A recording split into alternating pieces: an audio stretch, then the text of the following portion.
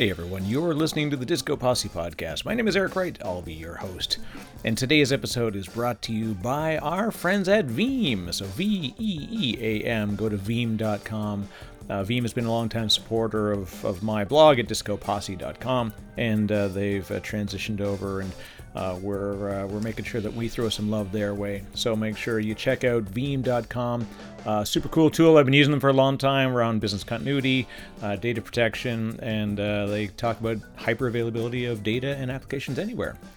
All right, today we're going to talk to Peter Sisson. Peter is an incredible individual, and this is one of those podcasts where we started with just, we went in a lot of neat directions. There are so many lessons to unpack from what Peter shares. Peter's the CEO and co-founder of Yaza. So if you go to yaza.io, you can see what that's about. You can actually download the app. And we're going to talk about social video. It's a really great platform. We touch on the technology, but really we go into how to deal with entering into markets like China as a startup, what the dangers are, what the risks are, and really just tons of great life lessons. We actually talked for another half hour after. So this is a great conversation. I hope you enjoy it. Hi, I'm Peter Sisson. I'm co-founder and CEO of Yaza, and welcome to the Disco Posse Podcast.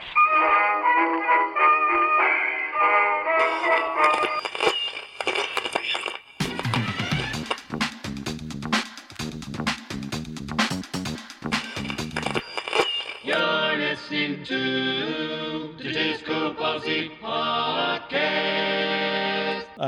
Let's get started. All right. So Peter, you've got an incredible story. You've got piles of incredible stories. I want to open up for folks that don't already know you. Just get you to do a quick intro. So tell us about Yaza. Tell us about where you're at today, and then we're going to go back in the Wayback Machine and talk about how you got here. Well, that sounds fun. First of all, Eric, I just want to thank you so much for having me.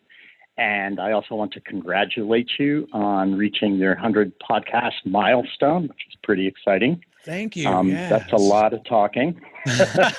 Great. Exactly. People are bound to be tired of my voice at this point. Yeah, well, you definitely have a nice radio voice. My company Yaza is basically, it makes HD video mobile, and that's kind of the tagline, but it allows you to record HD video and share it without using data, store it without using up your phone's storage, and find it because all the videos are put on maps and they're made searchable with machine learning AI. We tag the videos for content. And so it's basically a new kind of video messenger. Think of it as like a WhatsApp with maps, because every post is mapped in order to validate its authenticity. Now I could do 7 hours right there. That is so much to unpack, and you've there is a lot. So just on your background too, so you come from, you've got a master's degree from Cornell in computer science and AI, and also Stanford. You've got this a litany. You went to Tuck. You've done a lot of things that just, I'm already tired reading how you got to the point where you even got to the first startup. Well, school was a great way to put off making any decisions. So that was what I was doing in my 20s. So I'm gonna come back to Yaza, because there is actually a really powerful story in the way that you've approached it. But sure, you have got a list that you are truly kind of the serial founder, and I want to go right to the very start. And let's share a glass of wine together at Wine Shopper. And you started early, and so for folks that want to follow your story, I'll include links to a lot of your stuff, Peter, for folks to be able to click around and see your history. But you started in 2000. You started with Wine Shopper, and then that was your first, not only your first founding, but your first sale in 2000, which became part of wine.com. And And I'm old enough to have lived through those early .com days, and this was actually a successful time to do a great exit. But let's talk about what led you from deferring decisions into starting a startup. Well, part of it is I'd like to say I'm unemployable by others, but obviously that wasn't the case at the beginning. I think that's become the case. But really, for me, I was the sort of guy that, as a kid, I didn't really fit in. I certainly wasn't one of the cool kids. I think I was kind of a classic geek. But then, as I grew up and into my 20s, I started to come out of my shell and at college and what have you. I realized pretty quickly after my first job, which was at Bell Laboratories, that I did not enjoy working in big corporate structures where everything was controlled by processes and rules and moved frustratingly slow. Granted, this was Bell Laboratories just as deregulation was happening, revealing my age here. And so it was not exactly a fast-paced environment to begin with, but I didn't want my future to be at the hands of others, in the sense that if you work for a big corporation, you can be doing everything right, and then because of some board initiative to downsize or move a location of a factory or something, you can lose your job even though you've been doing a great job. And that's no fun because people have different agendas. So I didn't like that. And I'm not good at politics. I'm a really bad liar. Not that politics is all lying, but there's a subtlety to it that I'm not very good at. And I realized that in many of these big companies, to get ahead, it's as much political maneuvering as merit. And with startups, it's just between me and my customers and my investors. And, you never don't have a boss. And in startup, your investors are your bosses. But you have a lot more freedom, and obviously you're calling the shots and driving the ship. And that's exhilarating. There's a really interesting thing where, and I like how you couched, we leave this idea of like politics and, there's a certain amount of lying that goes along with it. And it's not lying in the sense that you're overtly just like misleading, that you're gently misleading. And I think that's a good way to put it. The natural thing for people to do is to kind of gently mislead people towards the next. It's really kicking the can down the road of a responsible and difficult discussion that people don't want to have. And sometimes you don't even want to have it with yourself. And this is where the moving, like you said, and no matter how much you love your job and how much your job loves you and how great you are amongst your peer group, there is an unfortunate set of circumstances which could lead to you becoming on the wrong side of the ledger through no fault of your own, just because, hey, things are going to happen. Especially, you and I have lived through some waves, especially in technology, where hey, life comes at you fast. Where you're like, this is it. It's like this is the guy who says Disco Posse is his podcast name and my Twitter handle. But like, Disco is one of my favorite examples. If you look at the graph until 1968, it's up and to the right, and then something happened. So no matter how good a thing is, it can suddenly shift, and it's tough for people to be ready for that realization. And it's sad too. Like, I know. Go through it, right? Yeah, it is. And I had practiced. I was really good at my pointy dance moves, and my spins and stuff for disco dancing. And then obviously all of those skills went down the toilet when the music changed. But in a sense, that kind of illustrates what happens even when things do change, which is the point that you're making, is they're basically always changing and things are accelerating. And I think what an entrepreneur knows is that change is where the opportunity is created. So we actually are attracted to change. I personally am changing everything about my life constantly. I'm very nomadic. I don't own any homes. I don't like to be tied down. And for me, that's something that's very important, that sense of freedom. This is a very interesting thing, that because you very much tapped into your best self, and you discovered it, and you've played it out through the course of, obviously we led with Wine Shopper, that led to Mixonic, that led to Telio. Like, you literally go through this, all I see is founder and CEO, successful, sale.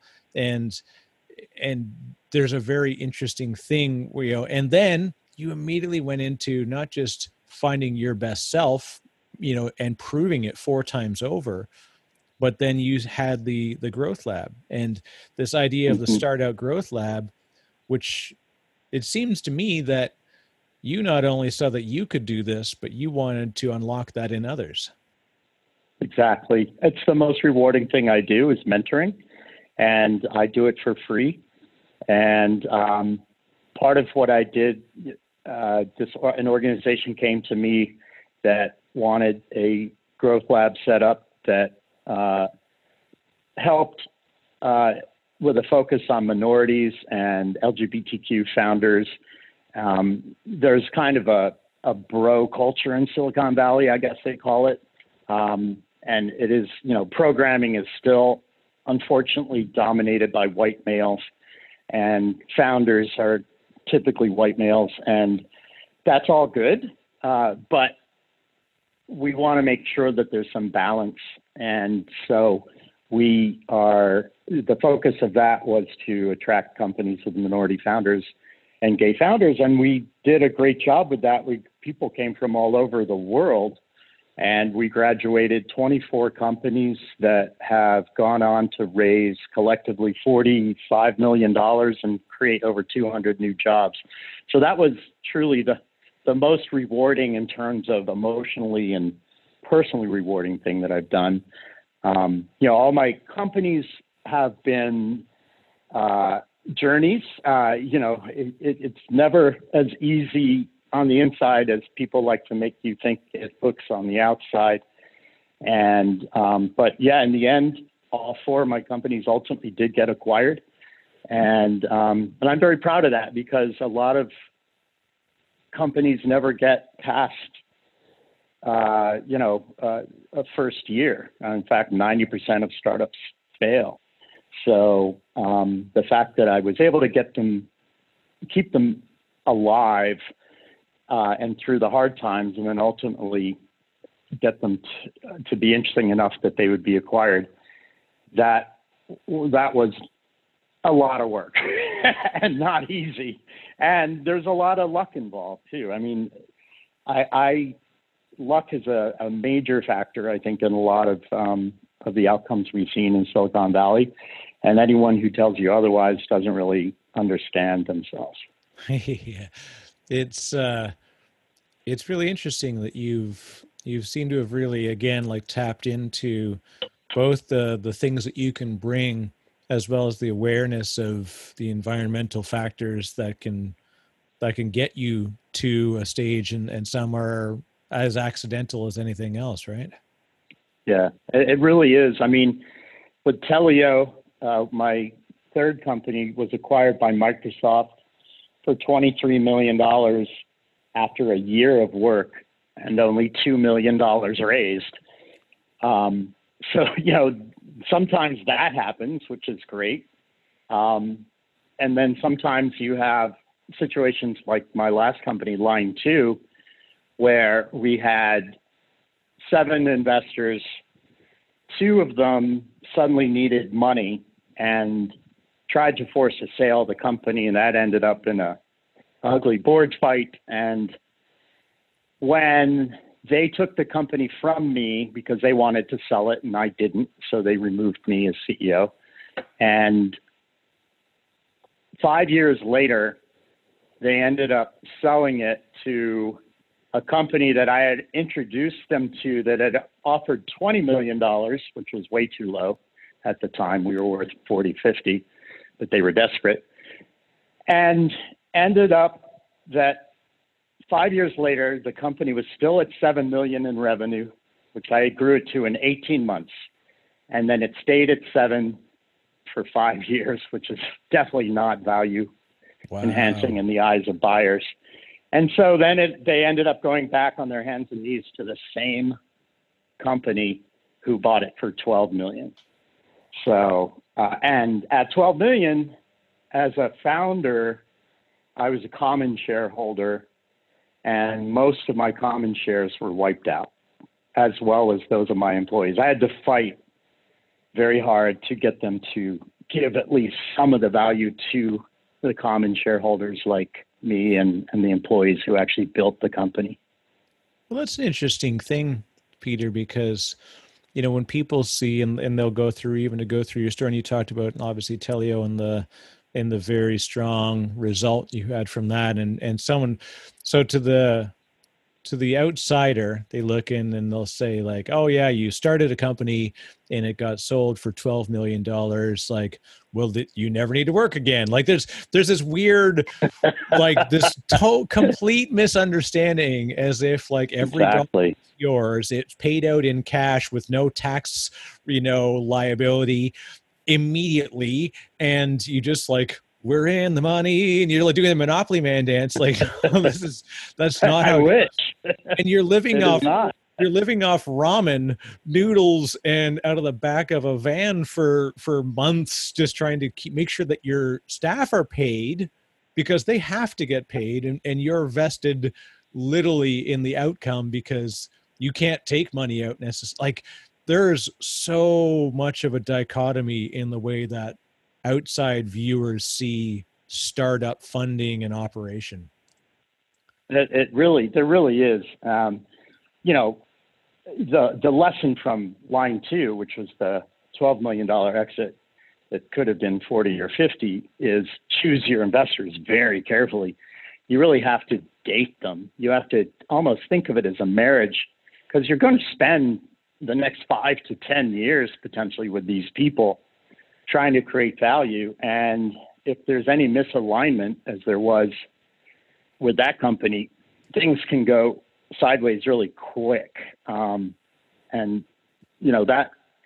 that is, just one of the things that can go wrong. And I think, yeah, you're right. The popular misconception is when a company sells for $1 billion even, that everyone's going to get rich. But even in those cases, that might not necessarily be true. A simple example is this is the fallacy of raising money at large valuations. It's a big ego boost and it obviously is less dilutive to raise money at a higher valuation. If I raise money at $1 billion pre-money and I give away, and someone invests $100 million, then post money they'll have a little less than 10%. But that same $100 million, if your pre-money valuation was $100 million, then to raise $100 million, you'd give away 50%. So everyone understands dilution, but what they don't understand is down rounds. And so what happens is if you raise, let's say things are flying high and it's a bubble economy and you get your valuation up to $4 billion, and there are investors that invest at that pre-money valuation, they have liquidation preferences that kick in. And so even if you sell that company for $1 billion, if you raised money at a $4 billion pre-money valuation, and you raised a ton of it at that valuation, all of those guys have to get paid back and get their return before you get any money. And there have been exits. I think Box is an example. The actual founders of Box made very little money. I think that's also true I'm not sure if that's true of the YouTube founders, but relative to the scale the value that he's created, he got very little. Drew, I think his name, and that's the unfortunate fact about it, is that the investors can easily get all the money, and the founders and employees get nothing. And that's the risk of a high valuation if things suddenly go sideways. Yeah, and the difficult thing, and when you're going through those negotiations, like you're negotiating on the potential for hockey sticks, right? Like there are more hockey stick hopes in Silicon Valley than there are in the Boston Bruins training camp. I've never seen well said. I've never seen so much sort of belief that is the only outcome. And as you mentioned, it's not. In fact, the odds are not in the favor of that actually being the outcome, especially when you go past. There's a period of growth that it looks like it's going in that way, but unless it's maintained, then you suddenly become highly unattractive to future investment. And you may find that your early investors don't want to reinvest because they're not at that next round going to see the gains, and they're only going to see that dilution. They're not going to see the same percentile gains. So then all of a sudden you're already in the relationship, seeking a new person to enter this funding relationship. And it's a very confusing thing. And then, so really to top that off, if you're fresh to this, which most founders are, it's like going to a, like Penn Jillette of Penn and Teller says about, timeshare. They did a sort of breakdown on timeshares. And he says, never let the guy that's selling you the timeshare help you with the math. Right. And guess what investors are doing? They're selling you this potential growth and something that they're investing in your future now. And this is a relationship. This is an experience. Oh, by the way, we need a seat on the board. Oh, and I need you to install these 2 executives for me. Oh, and I need these 2 advisors to come onto the team.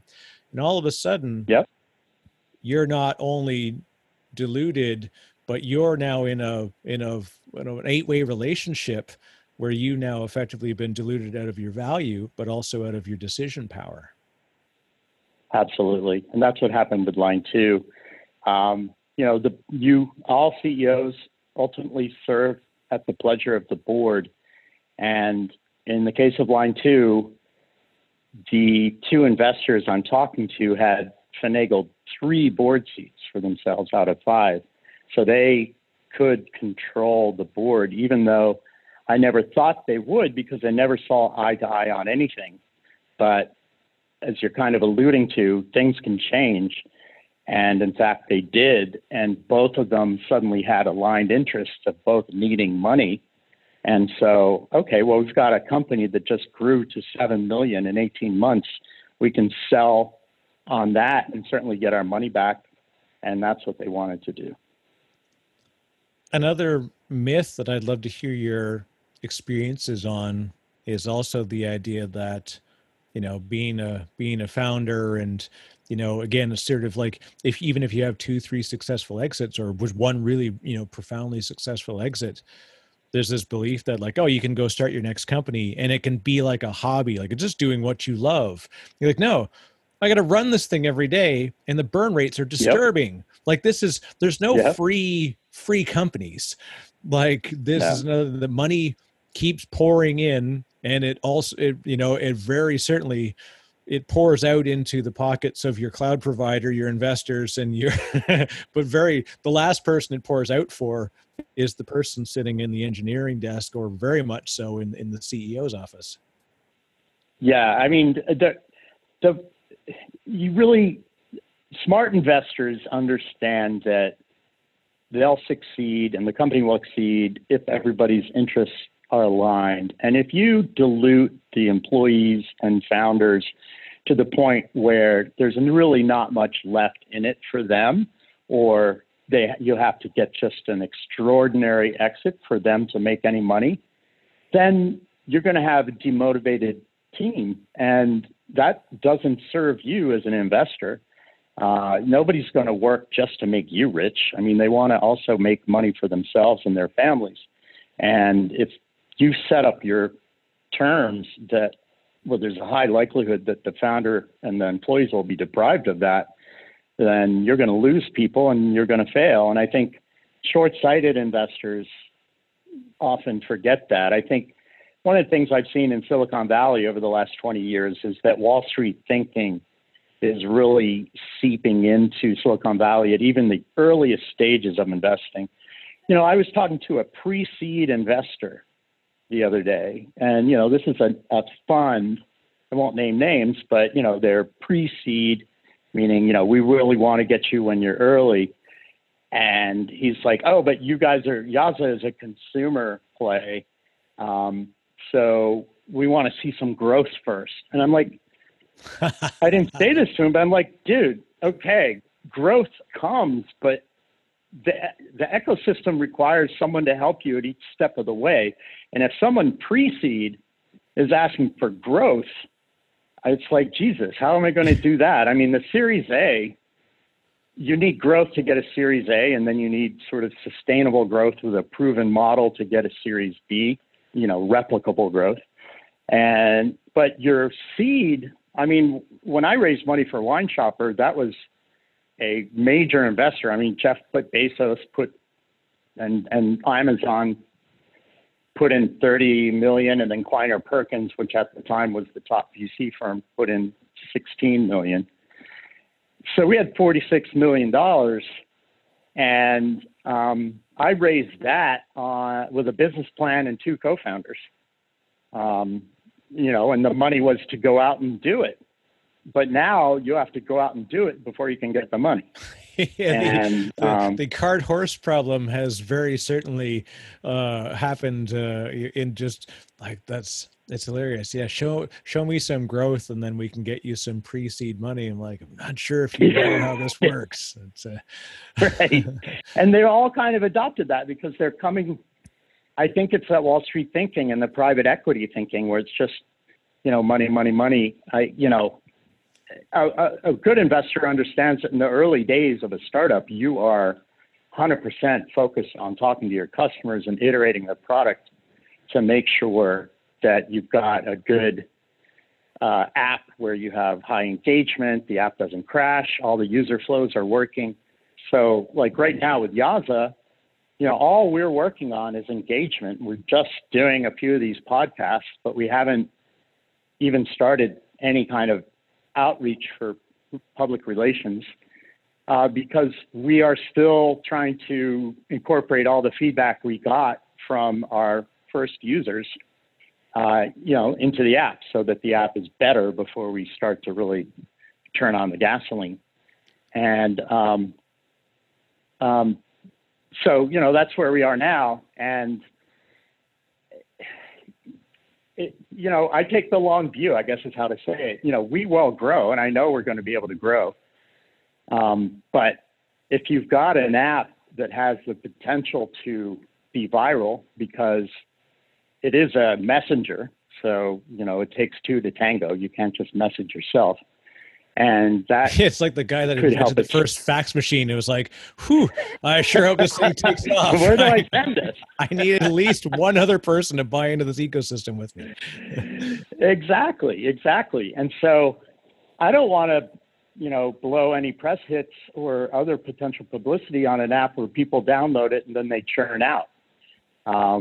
So I want to make sure we have great retention and engagement.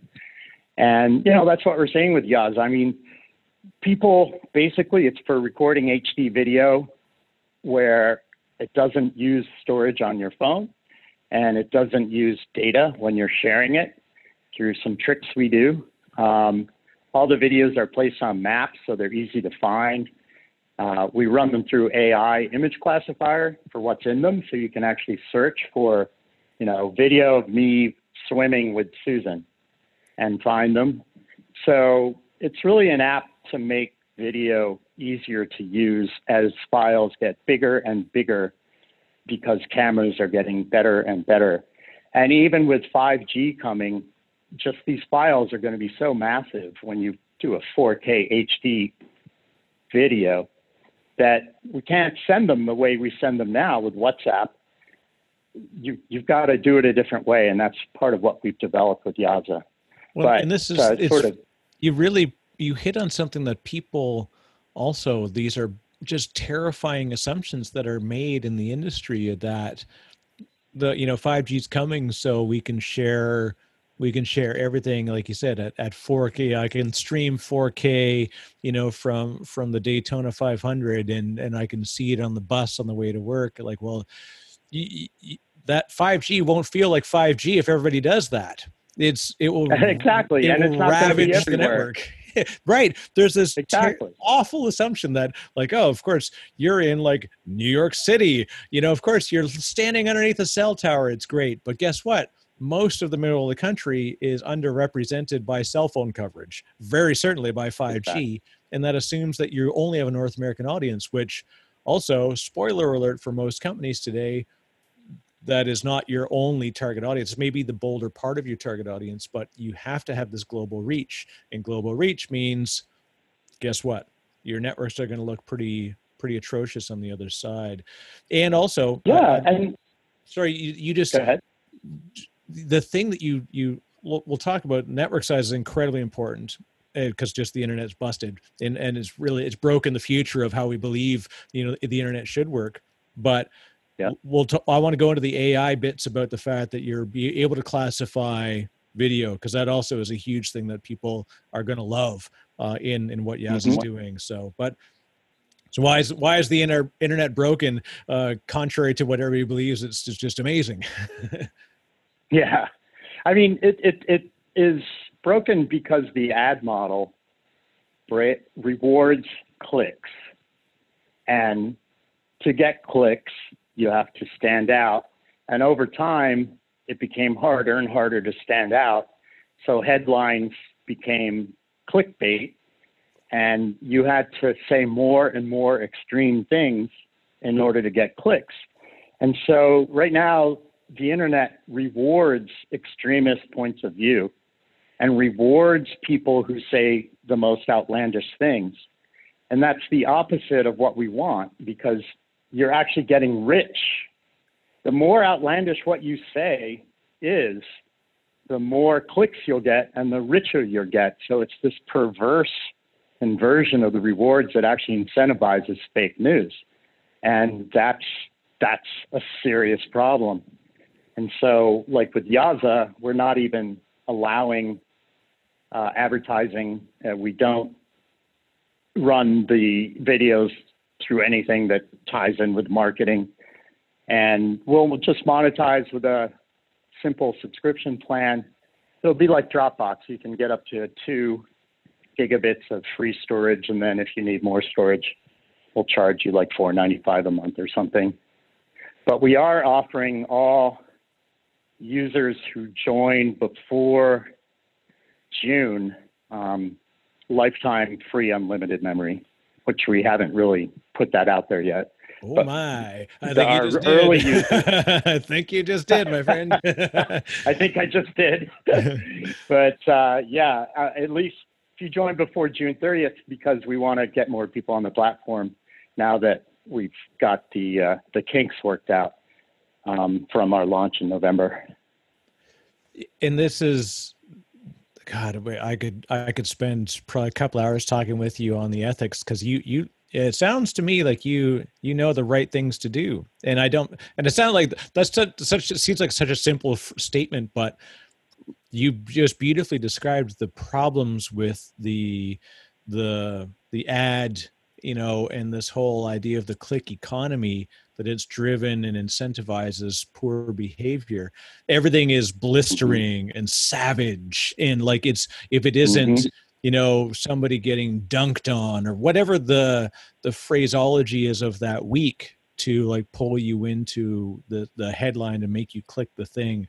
It's like, oh yeah, yep. see the ab secret that every trainer hates, like whatever, like, it's all this stupid the one thing you must know. Yeah. A little picture of like, show how you poop better in the morning. It's a picture of a guy putting a banana in like olive oil. Like it's just the most bizarre stuff you see in these like outbrain, and they're on major major networks. That's what's really disturbing to me, Peter, is that like you go to the major television networks and they have this junk on the bottom and surrounding the story, that the story itself is already predominantly built around click economy just to get you in there, but then they're keeping you there and trying to send you out to other horrifying clicks. Oh God, there's just so much that's wrong about it. I'm a big longtime student of BJ Fogg and sort of the idea of like persuasive computing. And the interesting thing was that he brought stuff to the world and actually taught at Stanford, and still, I think it's actually still in residence at Stanford, but is now like teaching the ethics of like, hey, I taught you how you to do stuff that can create behavior, but you did bad things with it, so please stop. And you're seeing like Tristan Harris is out there very strongly trying to like create better ecosystems for how we can, like, we know how to do naughty things with your behavior. Let's try to do nice things with the naughty techniques. It's you're spot on. And I think people are kind of fed up with it. And they're also fed up with corporations, and Wall Street. I mean, we saw what happened in 2009, and, we had Enron, and then we had all this real estate fraud in 2009. And, and now we've got all these privacy breaches and stuff like that. And it's like, who's holding any of these companies accountable? And I think that's going to be increasingly important, especially if you're dealing with other people's data. Like, we have to protect the privacy of our users. So we actually incorporated the company as a Delaware public benefit corporation, which is an option now. Some people have heard of B Corps, benefit corps.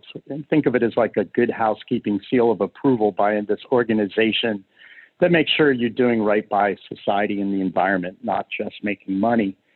Delaware has gone on to codify that into Delaware corporate code. So now I can set up a company as a Delaware public benefit corporation. It has all the benefits of a C Corp, the classic corporate form used by startups and other people who would tend to go public.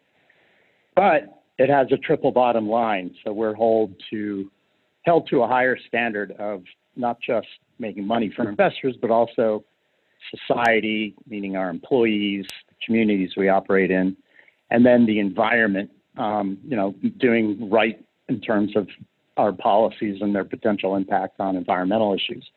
And we're held accountable to that. And that is an additional level of I guess, assurance that I think is going to become more and more important that corporations can offer. And there are some big companies, I want to say LL Bean, I'm pretty sure, is a public benefit corp. It's possible, I can't remember if Sephora is, but there are some publicly traded companies that are public benefit corps. So it's not as crazy as you think. And in fact, if you want to go deep on it, I'll just say one more thing. But, there's a trend even amongst corporate CEOs. So Jamie Dimon, who ran, I guess he was JP Morgan. He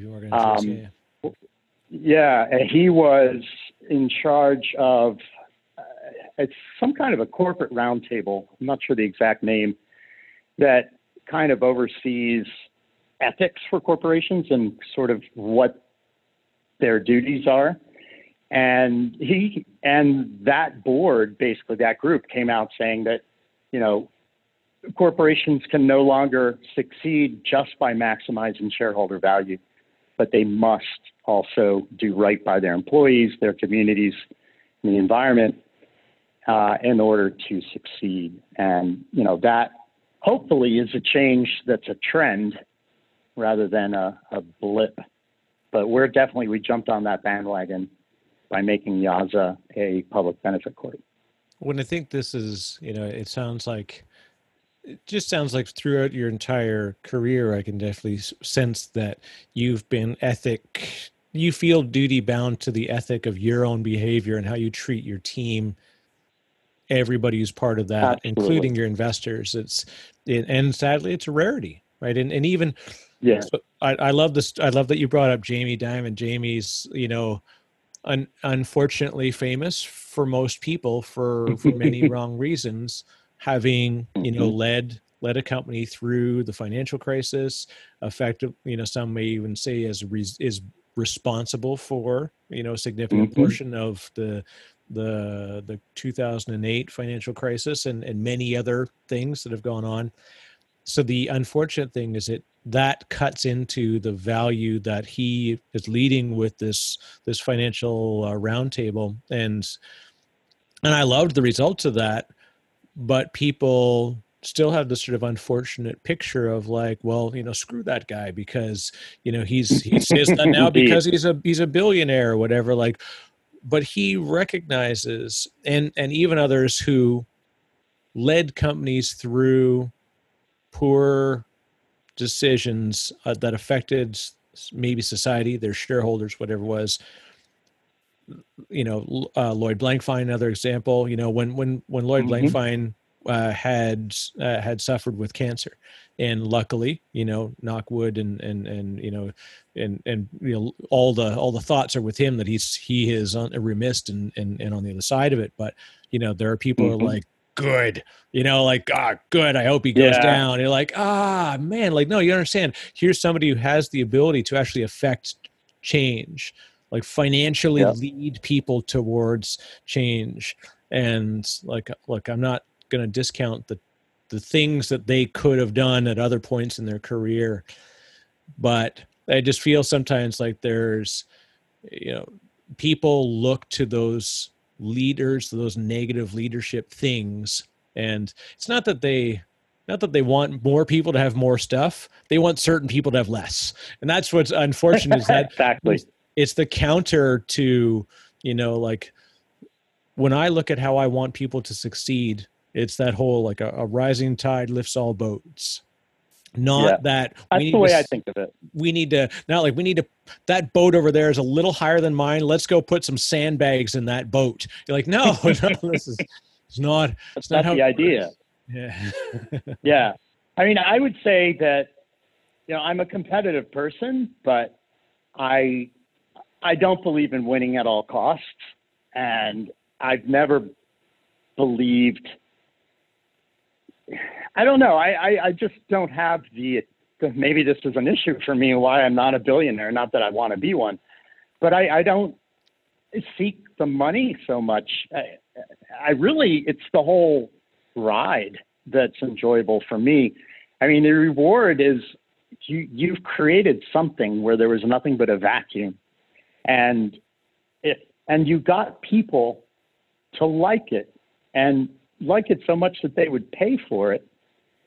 And, that's kind of like putting a movie out or something. I mean, you're putting yourself out there. It's your creation. For me, I'm a very product focused entrepreneur. So I design our products initially, and then I give them to the professionals to clean it up. But I'm very involved in that process of design. And now I'm going to forget where I was going with this.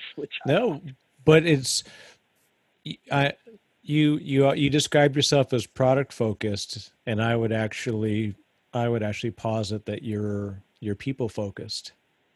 And very much so. They're paired. Like, you cannot be product focused if you don't understand how people will consume things, which is why some of the best programmers I know, in fact, have background, like their schooling is often in psychology or philosophy. And it's because they have the technical skills to be able to program that they acquired later in life, maybe, or that they always had. They just didn't want to go to school for it. But to understand how to have empathy during developing a product and understanding how people will use things and how the network effect, but the network effect doesn't just happen. It happens by you creating a place where the network effect can occur.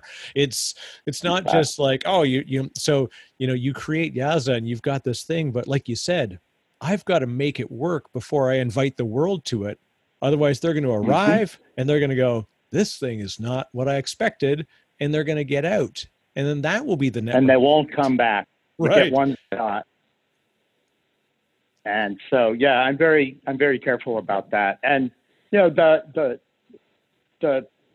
one of the things we're talking about with the product focus and focus on customers is you use the word already, and it's a really powerful one, which is empathy. You have to be an empathetic person to be able to put yourself in the shoes of a customer and really think through what they wouldn't feel when they use your product. But beyond that, you've got to get in front of them so they can actually tell you. And I think that was the biggest lesson of doing startups for me, particularly software startups, is that there's an expression: if you waited too long, if you're not embarrassed by your first release, you waited too long to release it. And so there is, a little bit, and this is one of my faults that I'm working on, is that I'm such a perfectionist that I won't let it out until I'm really sure of it. But, my minimum viable products are a lot more polished, I guess, than they would be in the past. But I think that's important now because the bar is so much higher. There's certain things that are just expected in terms of the quality of an experience with an app. And so to get an app that looks legit and actually works, particularly one as complicated as Yaza, that is no easy task. And it requires customers to really guide putting the fine points on it.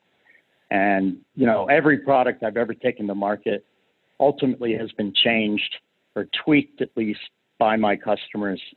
And if you listen to them and follow them, that's how you ultimately get growth and then a potential exit. And I would say that your minimum viable product is in fact right. Even if it feels I think you put your own stronger lens on yourself of like, I hung on to it a little longer than maybe than others would have, but it's borne out in the proof of viability comes in many forms. And your measure of viability is that I can get somebody to do something with this that they will adore. And as a result of doing and that, it's just such a great feeling. I mean, for a kid who maybe wasn't so popular in high school or junior high, because I was very shy, maybe there's something going on where, well, if I couldn't be popular, I could create something that's popular. And, there's something very gratifying because I think we all like the things that we do to be liked. We all need to be liked and loved, but we also want the things that we do to be liked and loved. But that's really risky when you put things out there, like you want to paint, or you decide you're going to build your own deck for the first time, or you decide you want to start a company, or you decide on a product. You're putting yourself out there, and that's really scary because you will get feedback the way the internet gives feedback, and the internet is very blunt.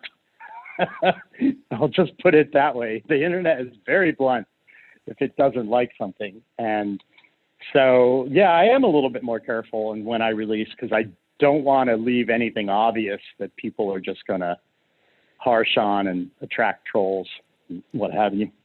When to revisit, I said we were going to get back to some of the technical stuff, and in fact, are you bound by that? We've got a few minutes left. I wouldn't mind going a little longer. Okay, good. Yeah, because I could do this all day. Really, truthfully, this is really cool. It's really fun talking with you. I'm enjoying it. The fact that you're doing stuff with this video where you can effectively index what's going on inside the video. Thankfully, we've got incredible powers of technology that can do this. That's one of the biggest failings, I think, today of video, long form video to be successful is because like no one goes back and watches their wedding video or their honeymoon video. Like you put it on on tape, and then it goes on the shelf beside the wedding album and never seen again. Yeah. And that's because of you can't really index the experience and go in and searchability means you suddenly have the capability to let a lot of video live out there, and you can go back and understand what's going, you can search what's going on inside it. I'd love to talk about what you're doing in there and how you're solving that problem. Sure, absolutely, Eric. So, it really hit on kind of the major problem that we realize is right now 80% of the video or of the internet is video. I mean, video is huge and growing. And as I mentioned, with cameras getting better and speeds going up, files are getting bigger and bigger. And I think most people's video is like that wedding album that you were discussing. It mostly just sits there in your phone's memory or wherever you store it, and you never look at it again. And we're like, all this content is sitting there from your friends. Maybe you've never been to Berlin, but they've been to Berlin, and they've posted videos at all these cool places, and they show up on your Yaza map. And when you go to Berlin, they're right there on the map, and so they're handy. And then searchable, because now I'll get into the tech, because we do run them through an AI image classifier. So right now we're using Google's, part of Google Cloud Services. You can upload photos and videos and they'll tag them, and there's various variables. But then we'll take that, which is pure image recognition. It sees dogs, it sees beaches, it sees water, it sees clouds, cars, food, pizza. It can recognize a lot of things. It can also recognize some activities like playing soccer, swimming, playing lacrosse, playing football, playing baseball. And so we'll take what they give us, and then we'll increase our intelligence in terms of how we parse it out or what tags we add to it, because we know a couple things that Google didn't with that video, is that we know exactly where it was recorded, and we know exactly when it was recorded. And where something is a huge, they say location is intent. It is probably the biggest driver of context. And context is essential for artificial intelligence. I mean, just think about parsing the word bar. It depends on how it's being used. It could be a bar of chocolate, a gold bar. It could be a steel bar at a construction site. It could be the legal bar that lawyers have to pass. It could be a bar where you get drinks. And so context is critical, and location is the biggest and most powerful driver of that. Like, if someone is inside a movie theater, you can probably guess that they're watching a movie. So you could tag that with watching a movie. And you could even get smarter, because we know when they were there and we know what theater they were at. And as we know their preferences, all on an anonymized way, we can start to even figure out what movie they were watching. So, and if the image classifier sees a lot of food, well, if you're in a supermarket, it could probably figure out that you're shopping. Whereas if you're in a restaurant, it could figure out that you're probably eating. And none of that information is passed to a standard classifier. So we think that the location and the time is going to make our ability to tag videos with what's happening inside them even easier. And then, to your point, being able to find specific moments within videos, like that wedding example, will be really important. And so right now with Yaza, you can type in words in the search filter, and if any of the videos were tagged with those words, then those videos will come up and be displayed. And so it just makes it really easy. I could say, oh, where was that? Where was I when I was, okay, we were eating shrimp, and we were at a park. So I know we were in a park, so there's lots of trees and grass, and you start to reconstruct it, and then you have enough to go on, and then you just search for it, and up it comes. Well, it's funny. I was immediately thinking of, like, the moment you were starting to describe, like, and I thought of context immediately, and you already hit it in your explanation, but like context is incredibly important. I've been to the Champs-Élysées 3 times. Never in the middle of July, though, when I want to be there for the Tour de France. So context matters, right? So location without timing separates the events, and so here's an example where you could be on the Champs-Élysées, for the final stage of the tour. And you could also be in Barcelona in a bar with friends watching the tour on TV.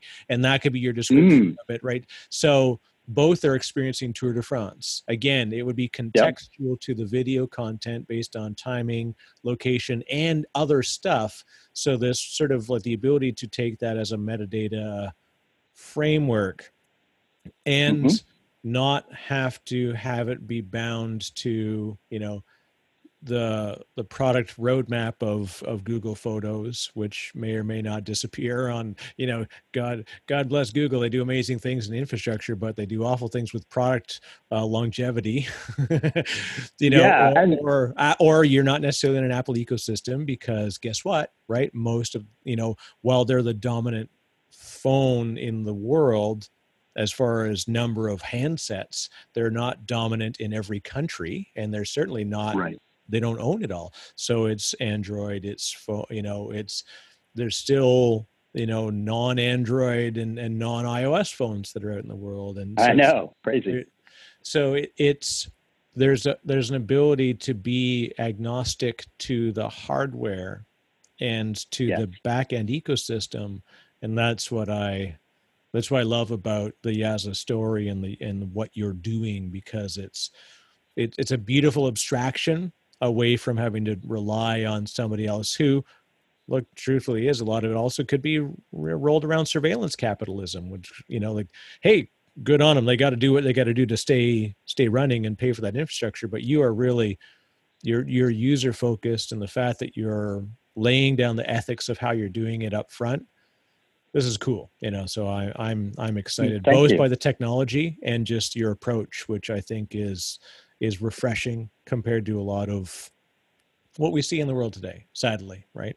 Yeah, well, thank you, Eric. I really do appreciate that. It means a lot coming from you. And yeah, I mean, I'm super excited about what we're doing. It is really hard. The product is coming along. It's going to get better and better.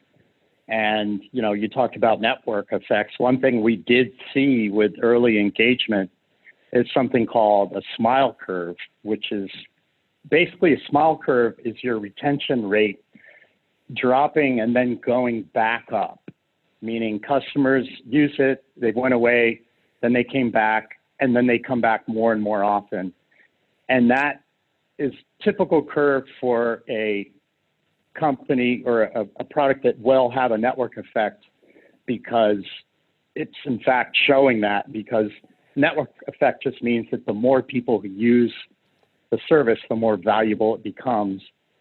And what you see with users, if you see users coming back more and more over time instead of churning out, but they actually come back from churning out, then that's usually because there's more and more content for them that interests them, or they've invested more of their time putting their content on the platform.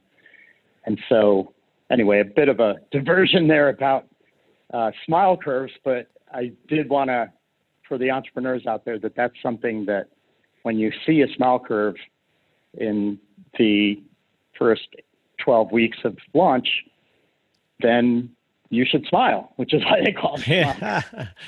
Well, and it looks like a smile too. and again, it's this reminder that not everything is up and to the right. It's just not feasible, especially with certain platform types, to like get them in and get people in and continuously engage them on a minute by minute basis. Like that's great. Work for TikTok. Good on them. Right. But that's because it's like 14-second videos, and that's what they do.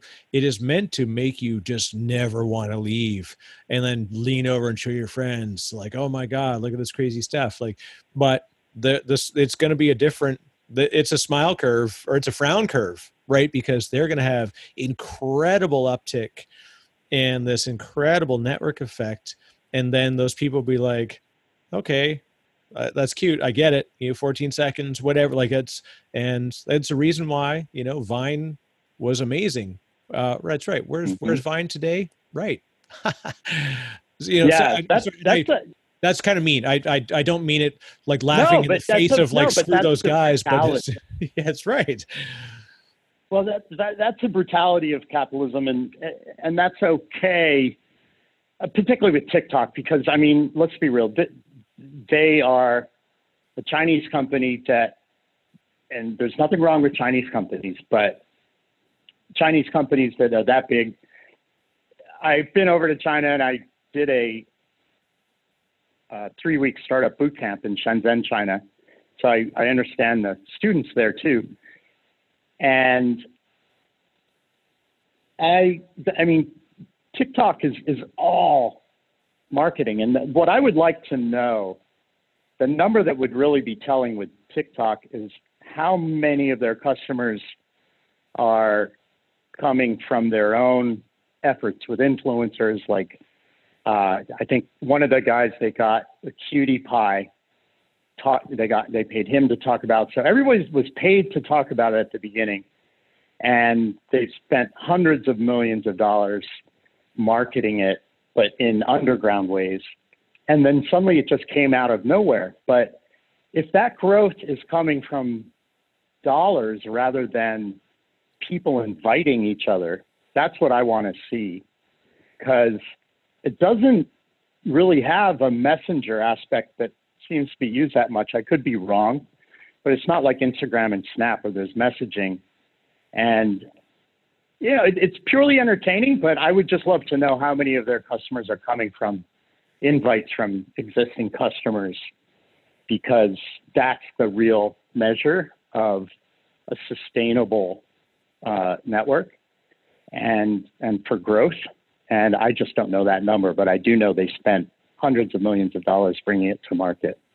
Yeah, and I mean, look at HQ, another great example of like HQ Trivia was, that people, it was around the world in no time where they're like, hey, you got to get this thing, like you can win free money, and they had the beautiful intro, and they made Scott Rogowski into a star, and he will launch whatever his next career is, as a result of like, hey, you're the HQ guy, and they just closed the doors the other day. It was actually very recently, and because unfortunately that model was not sustainable, because effectively they were spending into relevancy, and it can work, but if there's a thing that creates the next network, and I think that's.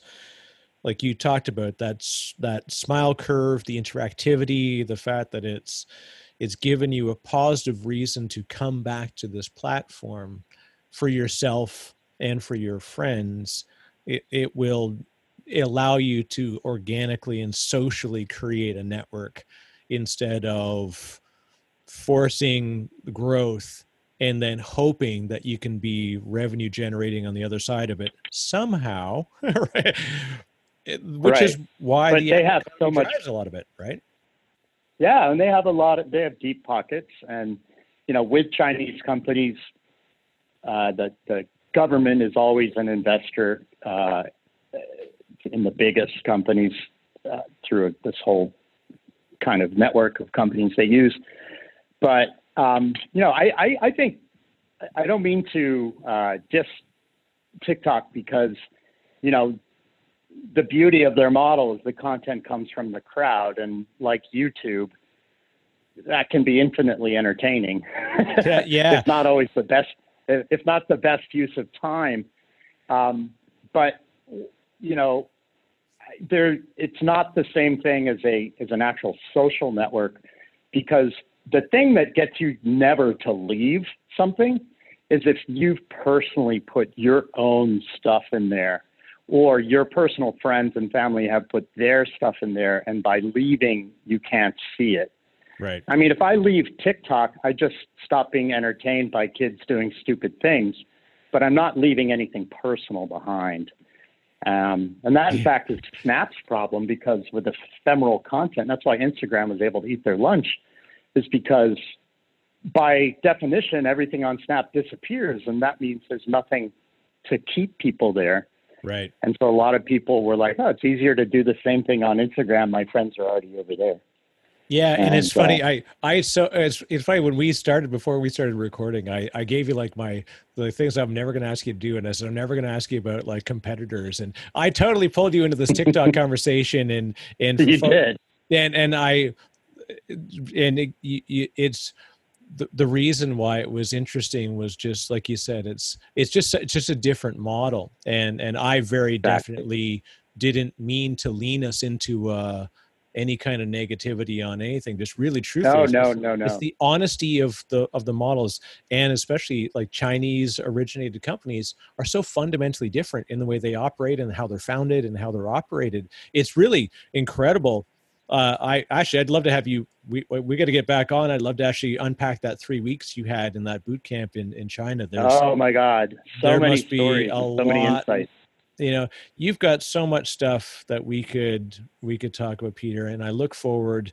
I'll make sure this goes out. So folks that are listening, get out there, go to yaza.io, YAZA or ZA, depending on what part of the 49th parallel you're from. As a Canadian, my Canadianism still come out. And there it is. And get on the platform, check it out. This is really cool. As we mentioned, if you're listening, if it's too late and you've missed the June window, if you're listening to the show too late, then still get in anyways. But there's an opportunity to get in for free lifetime storage, which is really cool. And I'm excited just by my belief in the way that you're doing things, and you will be successful in what you do regardless of the outcome, whatever. And I say that just because if I look at, many serial founders, and you talked about this before, right? If you had 4 successful companies that exited through sale, one that was challenged, we talked about that. But if you had 4 companies that completely tipped over sideways, I would guarantee that you'd be starting a 5th company. And I would be. And this is the difference in, I want to go over your day with you one day, and people, just to read your bio, people will be like, man, I feel like I'm lazy, let alone just like how you get through your day to do a lot of these things. And this is why it's been. That's very kind. I appreciate that. It's a pleasure to hear positive stories about founders that are doing things for the right reasons, and for that reason, that's why people will find those platforms, and they will adore them for the reason why you've put it there, and it's because you've poured your ethics and yourself into it, and that's, I believe, why, regardless of what the measurement is, there will be success in what you're doing here, which is pretty cool. You're exactly right. I know exactly. You're saying it that way for a reason, because it will be fulfilling. It may not necessarily be, you never know on financial outcomes, as my story about Line 2 illustrates, and how a lot of founders get crushed down. But, I really do appreciate the opportunity to talk to you. It's really fun, and I would be delighted to come back and talk to you more about China at some point, and because I learned some fascinating things about the role of government in innovation over there, how investors think, what investors invest in is actually recommended by the Central Committee in the research department. And the big focus is technology transfer back into China. So it's blatant that the idea is they will fund companies that can bring technologies into China that they can copy.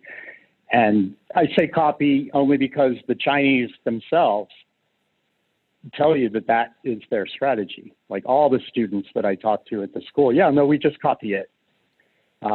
America Americans design it, and then we copy it for China, and we don't let the American company in. Basically, it's amazing, and for all of its own reasons, it's created this ecosystem that's it's fascinating to watch, and it's such a very different, like, that's why so many companies that are North American companies just really struggle with launching into that, and we've heard about, especially the big, with the Ubers of the world and others that have tried to kind of enter that Chinese market, why it's so fundamentally different, and why it's so can be dangerous really for companies that aren't aware that, like you said, it's, for whatever reason, right, wrong, take it all out of it, it's in the nature of the way that the operations are, that they look for things that are successful to clone and recreate them to push back into their own system. And that's, the population is one that you can't compete with, just the size of it. You see it, again, distinct markets that are in sort of South Asian markets. If you're moving into, a lot of companies now, North American companies are making the move into the Indian, market. And it took a long time. I think it was a real faith exercise to understand that, like, hey, did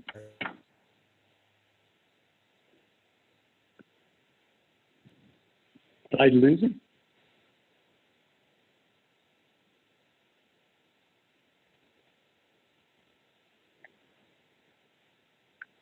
got a societal way of operating that's so fundamentally different than ours, which created outsourcing and all these things. Like, God, again, sorry, I'm taking us into like a whole, like 2-3 other podcasts of talks, but so Peter, I would love to talk to you about that. Yeah, this is cool. So for folks that want to get a hold of you and want to get in touch and find out more about you, what's the best way for people to reach out to you? Okay. To reach out to me, you can find me on LinkedIn, Peter Sisson, S as in Sam, S as in Sam, O-N as in Nancy. And you can try to connect with me there. I'm pretty slow on LinkedIn, but I eventually do get to them. You can also email me, peter@yaza.io. And I try to be good with email, but also can be a little slow. As I said, I'm happy to help people who want to bring products to market. I do it for free when I can. And then if people want more help, I can work out things. But my number one focus right now is Yaza, and we're in the App Store on iOS and hopefully Android by the end of the year. Nice. There you go, folks. Get on it. Get on Yaza. This is going to be cool to watch. So yeah, we're going to be back. Peter, I'm officially welcoming you as a repeating guest on here, because awesome. There's just so much to explore. Again, for folks, if you want to see another great network effect, please rate this podcast. It's always appreciated if people can jump in, click on the star rating. It's helpful for us to make sure that more folks can hear great people like Peter and hear these stories. And of course, you can go to discopossePodcast.com. And we're trying to get as many of them transcribed as possible. Unfortunately, like any good startup, this is being bootstrapped out of my own wallet. So transcription's not yet either accurate or free. Those are two distinct things, and only one can occur. Because I've learned that, AWS Transcribe, super inexpensive, super inaccurate. So this is why. Yeah, what you pay for. Yeah, well, that's exactly it. So Peter, it's been an absolute pleasure. We wish you the best. We'll talk again in future. It's been an absolute amazing experience to share the time with you today. It's been a great pleasure, Eric. Thanks for having me, and I look forward to coming back.